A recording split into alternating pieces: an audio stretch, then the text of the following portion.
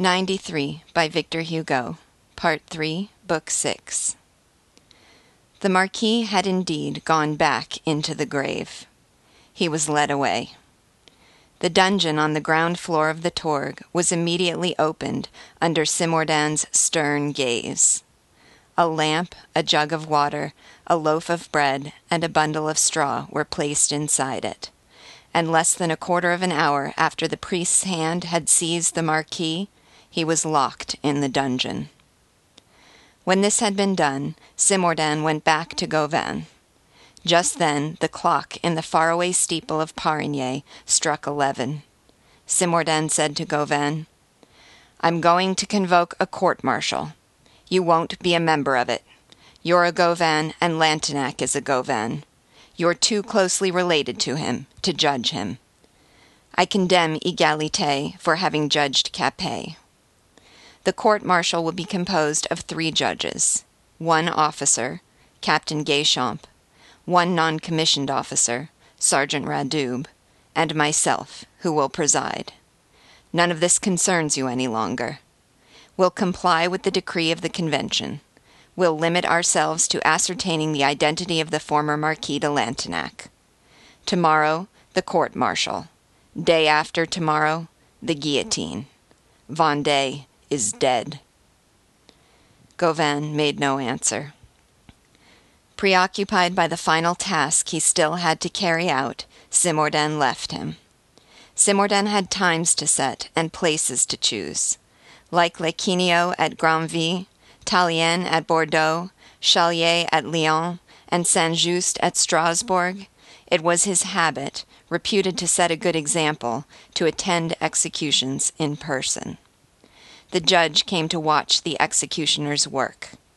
It was a custom which the Reign of Terror of '93 had borrowed from the French parliaments and the Spanish Inquisition. Gauvin, too, was preoccupied. A cold wind was blowing from the forest. Leaving Gaichamp to give the necessary orders, Gauvin went to his tent, which was in the meadow on the edge of the woods, at the foot of the Torg, took his hooded cloak, and put it on. This cloak was edged with that simple braid which, in accordance with Republican usage, sparing of ornamentation, designated the commander-in-chief. He began walking in the bloody meadow where the assault had begun. He was alone. The fire was still burning, but it was now ignored. Radoub was with the children and their mother, almost as maternal as she. The building on the bridge had nearly finished burning. The sappers were taking measures to prevent the fire from spreading. Graves were being dug, the dead were being buried, and wounds were being dressed. The retirade had been demolished. Corpses were being removed from the rooms and the stairs. The scene of carnage was being cleaned. The terrible rubbish of victory was being swept away. With military rapidity, the soldiers were doing what might be called the housework at the end of a battle. Gauvin saw nothing of all this. In his reverie, he scarcely glanced at the guards at the breach, doubled by Simordan's order. He could distinguish the breach in the darkness, 200 paces from the corner of the meadow in which he had, as it were, taken refuge. He saw the black opening. It was there that the attack had begun 3 hours before. It was there that he had entered the tower. There was the ground floor where the retirade had been, and on that same floor was the door to the dungeon in which the Marquis was now imprisoned. The sentries at the breach were guarding the dungeon. While his eyes were vaguely perceiving the breach, his ears confusedly heard these words return like the tolling of a knell. Tomorrow, the court-martial. Day after tomorrow, the guillotine. The fire had been isolated, and the sappers were throwing onto it all the water they could get, but it was not dying down without resistance, and it still burst forth in intermittent flames. Occasionally one could hear beams cracking and parts of the collapsing floors falling on one another. Sparks would then swirl up as though from a shaken torch. A glare as bright as lightning would light up the far reaches of the horizon, and the shadow of the Torg, suddenly gigantic, would stretch all the way to the forest. Gauvin walked slowly back and forth in the darkness in front of the breach. Now and then he crossed his hands behind his head, which was covered by his military hood. He was thinking. His reverie was fathomless. A seemingly inexplicable change had just taken place. The Marquis de Lantenac had been transfigured. Gauvin had witnessed that transfiguration. He would never have believed that such a thing could result from a combination of happenings, no matter what they might be. He could never have imagined, even in his dreams, that anything similar could take place. The unexpected, that arrogant power which plays with man, had seized Gauvin and held him fast. He had before him an impossibility which had become real, visible, palpable, unavoidable, and inexorable. What did he think of it? It was no time for equivocation. He had to reach a conclusion.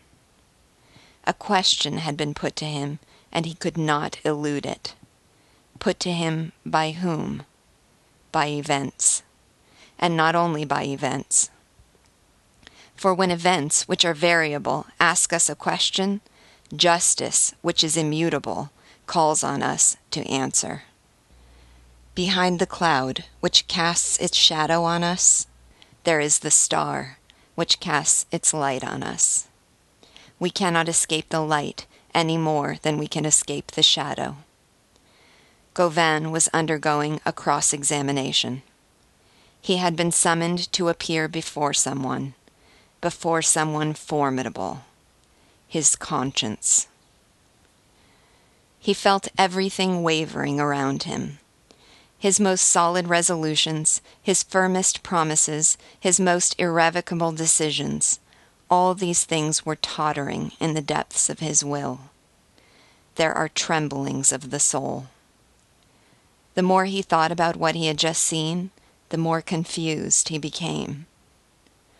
Gauvin, a Republican, believed himself to be, and actually was, in the absolute. A superior absolute had just revealed itself. Above the revolutionary absolute, there is the human absolute. What was happening could not be evaded. The situation was grave, and he was part of it. He could not withdraw from it. Even though Simordan had said to him, "None of this concerns you any longer," he felt within himself what a tree must feel when it is pulled up by its roots. Every man has a base. When this base is shaken, a profound disturbance results. Gauvin now felt that disturbance. He pressed his head between his hands, as though to squeeze the truth out of it. It is not easy to state such a situation clearly. Nothing is more difficult than to simplify the complex. He had before him a set of formidable figures which he had to add up. To find the total of destiny, what a staggering enterprise! He tried it. He endeavored to understand. He strove to assemble his ideas, to discipline the resistance he felt inside himself, and to recapitulate the facts. He set them forth to himself. Is there any man who has not made a report to himself and questioned himself in some extreme situation about the course he should follow either to advance or to retreat? Gauvin had just witnessed a wonder. At the same time as the earthly combat, there had been a celestial combat, the combat of good against evil. A stern heart had just been vanquished. Given man with all that is bad in him, violence, error, blindness, unhealthy obstinacy, pride, selfishness, Gauvin had just seen a miracle, the victory of humanity over man. Humanity had vanquished the inhuman. And by what means? In what way? How had it overcome a colossus of anger and hatred? What weapons had it employed? What machine of war? The cradle. Gawain had been bewildered. In the midst of a civil war, when hostility and vengeance were blazing hotly, at the darkest and most furious moment of the tumult, when crime was casting all its flames and hatred all its shadows, at that stage of a struggle when everything becomes a projectile, when the fighting is so fierce that one no longer knows what is just, honest, or true, the unknown, the mysterious warner of souls, had made the great eternal radiance shine forth above all human light and darkness. Above the somber duel between the false and the relative, in the depths, the face of truth had suddenly appeared. The strength of the weak had abruptly intervened. Gawain had seen the triumph of 3 poor little children, almost newborn, unreasoning, abandoned, orphaned, alone, stammering, smiling, having against them civil war, retaliation, the horrible logic of reprisals, murder, carnage, fratricide, rage, rancor, and all the Gorgons. He had seen atrocious plots foiled. He had seen the ancient feudal ferocity, the old inexorable disdain, the professed experience of the necessities of war, reasons of state, and all the arrogant prejudices of fierce old age vanish before the blue-eyed gaze of those who had not yet lived. And this was natural, for he who has not yet lived has done no evil. He is justice, he is truth, he is purity, and the immense angels of heaven are in little children. It was a useful spectacle, a counsel, a lesson. Amid outrages, atrocities, fanaticism, assassination, vengeance blowing on the flames, and death arriving, torch in hand, the frenzied combatants of a merciless war had suddenly seen all-powerful innocence rise above the enormous legion of crimes. And innocence had conquered. And one could say, no, civil war does not exist, barbarity does not exist, hatred does not exist, crime does not exist, darkness does not exist. All that is needed in order to disperse those specters is the dawn we call childhood. Never in any combat had Satan and God been more clearly visible. That combat had taken place in a conscience, Lantenac's conscience. Now it was beginning again, perhaps fiercer and more decisive than before, in another conscience, Gawain's conscience. What a battlefield man is! We are in the hands of those gods, those monsters, those giants, our thoughts. Those terrible belligerents often trample our soul underfoot. Gawain was meditating. The Marquis de Lantenac, surrounded, hemmed in, doomed, outlawed, captured like an animal in a cage, like a nail in a pair of pincers, shut up in his den which had become his prison, closed in on all sides by a wall of iron and fire, had succeeded in slipping away. He had performed the miracle of escaping. He had accomplished the most difficult task of all in such a war, flight. He had regained possession of the forest to entrench himself in it, of the countryside to fight in it, of the shadows to disappear into them. He had again become the dreaded wanderer, the captain of the invisible, the leader of underground men, the master of the woods. Gawain had victory, but Lantenac had freedom. Henceforth Lantenac would have safety, an unlimited field of action, and an inexhaustible choice of sanctuaries. He was inaccessible, impossible to catch or even to find. The lion had been caught in a trap and had escaped from it. And then he had come back to it. Voluntarily, spontaneously, of his own free will, the Marquis de Lantenac had left the forest, the shadows, safety, and freedom to go back into frightful danger, undaunted. Gauvain had seen him do it twice, once when he had plunged into the fire at the risk of being engulfed in it, and once when he had descended the ladder which delivered him to his enemies, and which, though a ladder of safety for others, was for him a ladder of perdition. And why had he done that? To save 3 children. And what was going to be done to him? He was going to be guillotined. That nobleman, that prince, that old man, safe and triumphant, for escape is a triumph, had risked everything, endangered everything, placed everything in question for the sake of 3 children who were not his, were not members of his family, and did not belong to his caste. They were 3 poor children, encountered by chance, foundlings, strangers, shabby and barefoot. And in rescuing the children, he had haughtily offered his enemies his head, which had formerly been terrible, and was now majestic. And what were his enemies going to do with it? Accept it. The Marquis de Lantenac had had a choice between the life of others and his own. In that superb option, he had chosen death, and it was going to be given to him. He was going to be killed. What a reward for heroism! To respond to a magnanimous act by a savage one, to give that shady aspect to the revolution.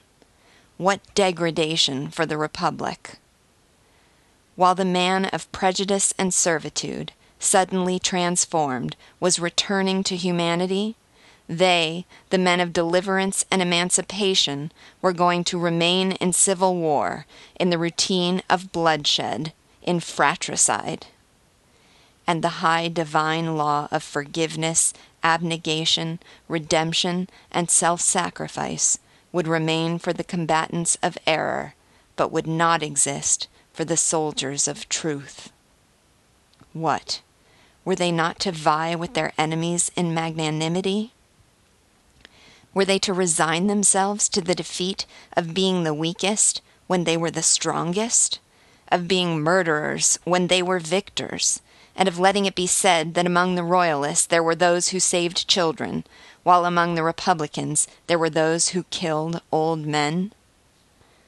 That great soldier, that powerful octogenarian, that unarmed fighter, stolen rather than captured, seized in the performance of a good action, imprisoned by his own consent, with the sweat of a grandiose devotion still on his brow, would be seen climbing the steps of the scaffold as though rising to an apotheosis.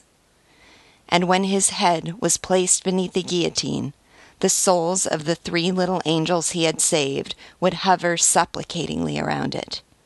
And during that execution, dishonorable for the executioners, a smile would be seen on his face, and a blush of shame on the face of the Republic. And this would take place in the presence of Gauvain, the commander. Able to prevent it, he would refrain from doing so, and he would content himself with that haughty dismissal, "It no longer concerns you." And he would not tell himself that in such cases abstention is complicity, and he would not realize that in such an infamous act the man who allows it to be done is worse than the man who does it, for he is a coward. But had he not promised that Lantenac would be killed? Had not he, Gauvain, the clement man, declared that Lantenac was an exception to his clemency, and that he would deliver him to Simordan? He had promised to sever that head. He was going to keep his promise. That was all. But was it the same head? Gauvin had hitherto seen in Lantenac only the barbaric fighter, the fanatic of royalty and feudalism, the slaughterer of prisoners, the murderer let loose by war, the man of blood. He did not fear that man. He would proscribe the proscriber. That implacable foe would find him implacable. Nothing could have been simpler. The path was laid out and ominously easy to follow. Everything was foreseen. He would kill the killer. He was in the straight line of horror. Suddenly, that straight line had been broken. An unforeseen turning had revealed a new horizon. A metamorphosis had taken place. An unexpected Lantenac had appeared on the scene. A hero had come out of the monster. More than a hero, a man. More than a soul, a heart. It was no longer a killer that Gauvin had before him, but a savior. Gauvin was overwhelmed by a flood of celestial light. Lantenac had struck him with a thunderbolt of magnanimity. And would Lantenac transfigured not transfigure Gauvin? What? Would that stroke of light produce no reaction? Would the man of the past go forward, while the man of the future went backward? Would the man of barbarity and superstition suddenly spread his wings and fly, looking down at the man of the ideal crawling below him in mire and darkness? Would Gauvin wallow in ancient ferocity, while Lantenac soared off into the sublime? And there was something else. His family. The blood he was about to shed, for allowing it to be shed was the same as shedding it himself, was his own. His grandfather was dead, but his granduncle was still alive, and that granduncle was the Marquis de Lantenac. Would not this grandfather, who was in the grave, rise up to prevent his brother from being sent there? Would he not order his grandson to respect that wreath of white hair, so closely related to his own halo? Was there not the indignant gaze of a spectre between Gauvin and Lantenac? Was the goal of the revolution to denature man? Had it been carried out in order to break family ties and stifle humanity? Far from it. It was to affirm these supreme realities, not to deny them, that '89 had risen. To overthrow the Bastille was to deliver humanity. To abolish feudalism was to found the family. Since the author is the point of departure and authority, and since authority is included in the author, there can be no other authority than paternity. Hence the legitimacy of the queen bee who creates her people, and who, being a mother, is a queen. Hence the absurdity of the kingman, who, not being the father of the people, cannot be its master. Hence the suppression of the king. Hence the revolution. What is all that? It is the family. It is humanity. It is the revolution. The revolution is the accession of the people, and, at bottom, the people is mankind. It remained to be seen whether, when Lantenac had just returned to humanity, Gauvin was going to return to the family. It remained to be seen whether the uncle and the nephew were going to rejoin each other in a higher light, or whether the nephew would go backward in response to the uncle's advance. In the fervent debate between Gauvin and his conscience, the question seemed to pose itself thus, and the solution seemed to impose itself on him. He must save Lantenac. Yes, but what about France? At this point, the bewildering problem suddenly took on a new aspect. France was at bay, open, disabled. She no longer had a moat. Germany was crossing the Rhine. She no longer had a wall. Italy was crossing the Alps and Spain the Pyrenees. She still had that great abyss, the ocean, an abyss that was in her favor. She could back up against it, and, gigantic, supported by the whole sea, fight the whole world. It was, after all, an impregnable position. But no, she was going to be barred from that position. The ocean was no longer hers. In the ocean, there was England. It was true that England did not know how to cross the Channel, but a man was going to make a bridge for her. A man was going to hold out his hand to her. A man was going to say to Pitt, to Craig, to Cornwallis, to Dundas, to the pirates, "Come." A man was going to shout, "England, take France." And that man was the Marquis de Lantenac. He was now imprisoned. After 3 months of determined pursuit, he had finally been captured. The hand of the revolution had seized the accursed man. The clenched fist of '93 had taken the royalist murderer by the collar. As a result of that mysterious premeditation which intervenes in human affairs from above, it was in the dungeon of his own family that the parricide was now awaiting his punishment. The feudal man was in a feudal prison. The stones of his castle had risen up against him and closed in around him, and the man who had tried to surrender his country had been surrendered by his house. God had clearly arranged all this. The right hour had struck. The revolution had imprisoned the public enemy. He could no longer fight. He could no longer struggle. He could no longer do harm. In that Vendée, where there were so many arms, his was the only brain. Now that he was finished, the Civil War would be finished. He had been captured. It was a tragic yet fortunate conclusion. After so much slaughter and carnage, he was there, the man who had killed, and it was now his turn to die. Surely Govan was not going to save him. Simordan, that is, 93, now held Lantenac, that is, the monarchy. Was Govan going to deprive that iron grip of its prey? Lantenac, the man in whom that bundle of scourges called the past was concentrated, was in the tomb. The heavy eternal door had closed behind him. Would Govan come to unlock it from the outside? The social malefactor was dead, and with him died revolt, fratricidal struggle, and bestial war. Was Govan going to bring him back to life? Oh, how that death's head would laugh. That spectre would say, "Good, I'm alive, you imbeciles." And he would resume his hideous work.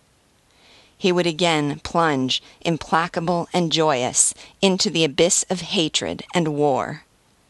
The next day, one would again see houses burned, prisoners massacred, wounded men killed, and women shot. And after all, was not Govan exaggerating that act which fascinated him? 3 children had been facing death. Lantenac had saved them. But who had placed them in that danger? Was it not Lantenac? Who had put those cribs in that fire? Was it not Imanus? Who was Imanus? Lantenac's lieutenant. Responsibility always rests with the commander. Lantenac was therefore the incendiary and the murderer. What, then, had he done that was so admirable? He had not persisted. That was all. After having constructed a crime, he had recoiled from it. He had horrified himself. The mother's cry had awakened in him that old substratum of human pity, a kind of deposit of universal life which is in all souls, even the most sinister. Hearing that cry, he had reversed his direction. From the darkness into which he had been plunging, he had gone back into the light. After having committed a crime, he had undone it. His whole merit lay in not having been a monster to the end. And was he to be given everything in exchange for so little? Was he to be given space, the fields, the plains, air, and daylight? Was he to be given the forest, which he would use for banditry, freedom, which he would use for servitude, life, which he would use for death? As for trying to reach an agreement with him, attempting to treat with that haughty soul, offering him deliverance on condition that he refrain from any further hostility and revolt, what a mistake such an offer would be! What an advantage it would give him! What scorn he would show! How he would insult the question by his answer! He would say, "Keep your shame for yourself. Kill me." There was nothing to do with him except kill him or set him free. He was a man of extremes. He was always ready to fly away or to sacrifice himself. He was both an eagle and a precipice, a strange soul. Kill him? What an anxiety. Free him? What a responsibility. With Lantenac saved, everything would have to be begun all over again with Vendée, as with a hydra whose heads have not been cut off. In the twinkling of an eye, and with the swiftness of a meteor, the flames extinguished by his disappearance would be rekindled.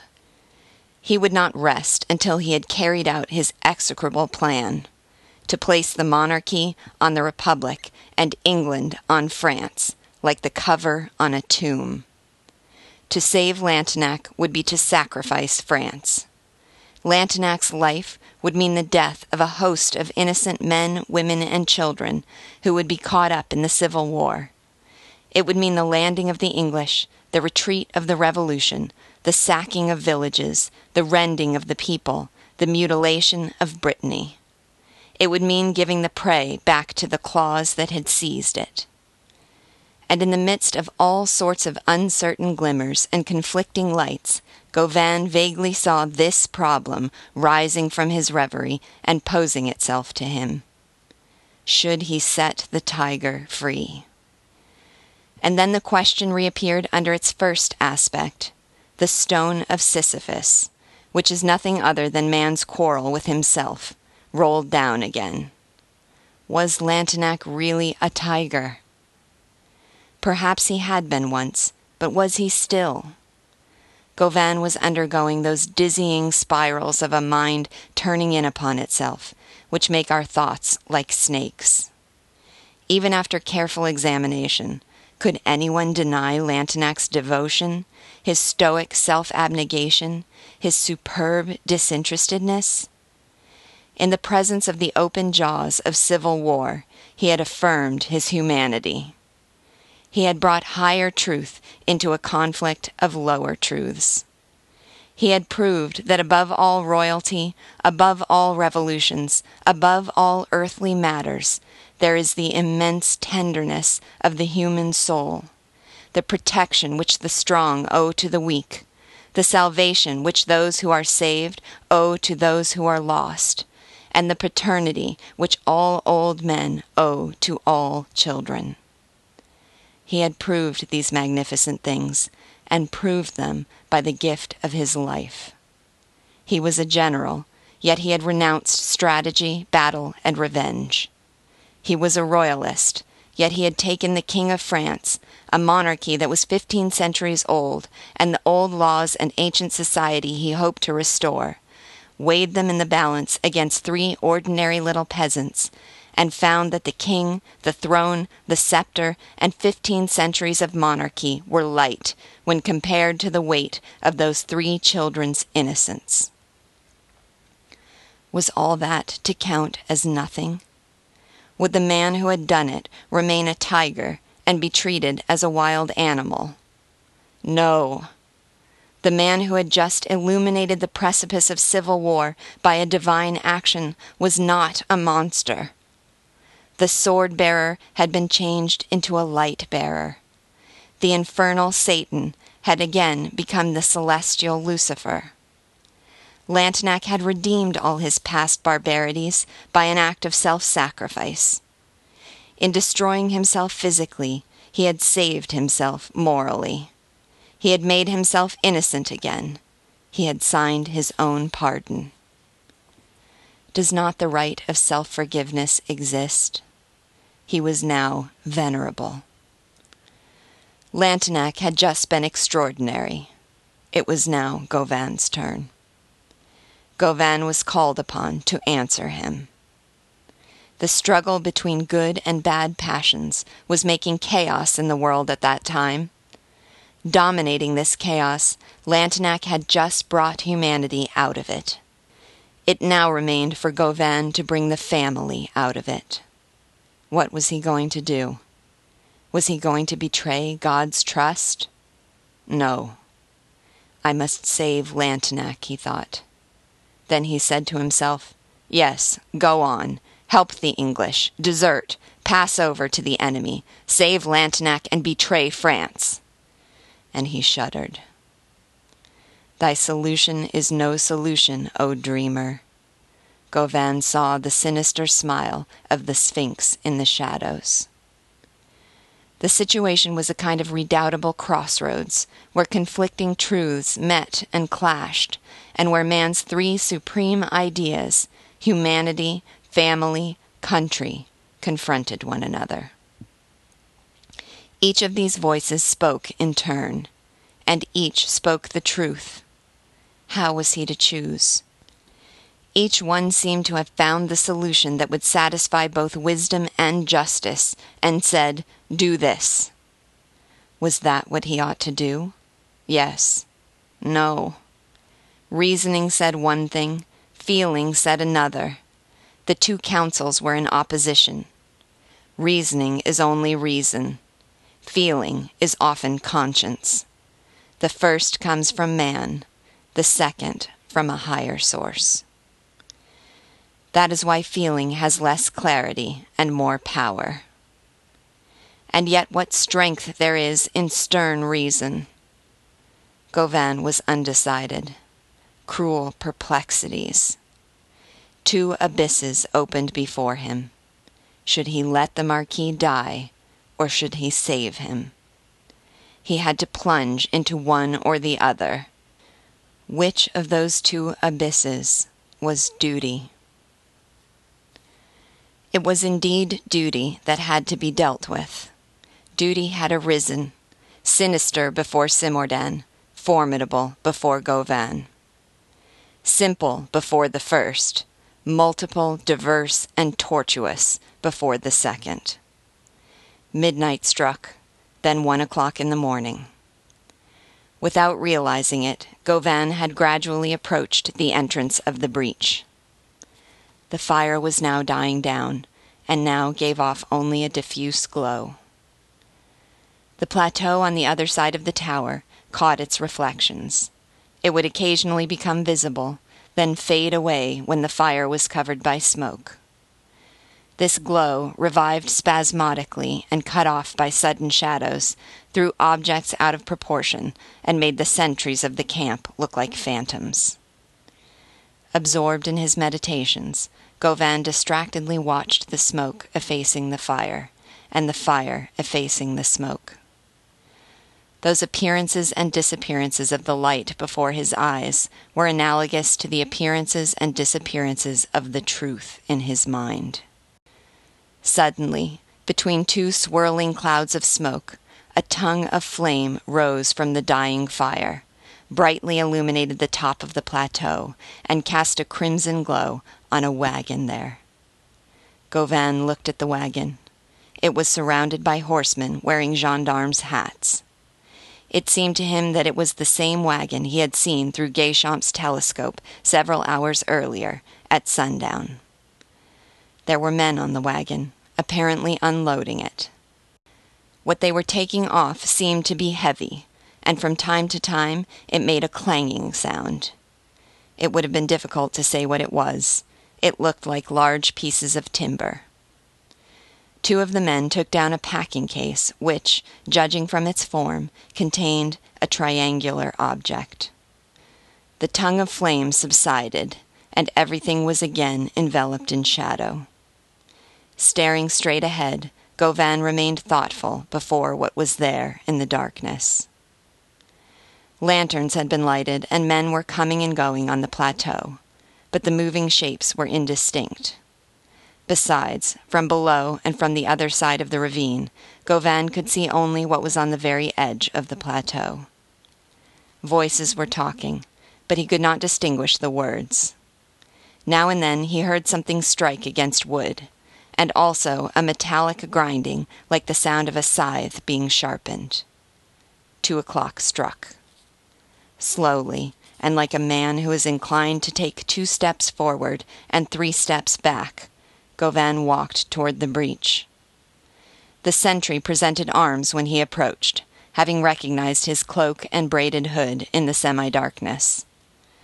Govan entered the room on the ground floor, which had been transformed into a guard room. There was a lantern hanging from the ceiling.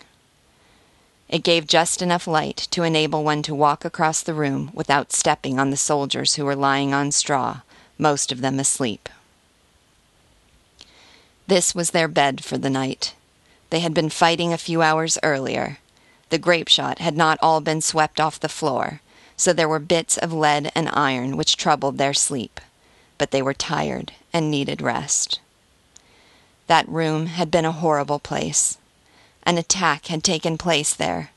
Men had roared, howled, gnashed their teeth, struck frenzied blows, killed, and died. Many of the sleepers' fellow soldiers had fallen dead on the floor on which they were now lying, and the straw that served their sleep had soaked up their comrades' blood. Now it was all over.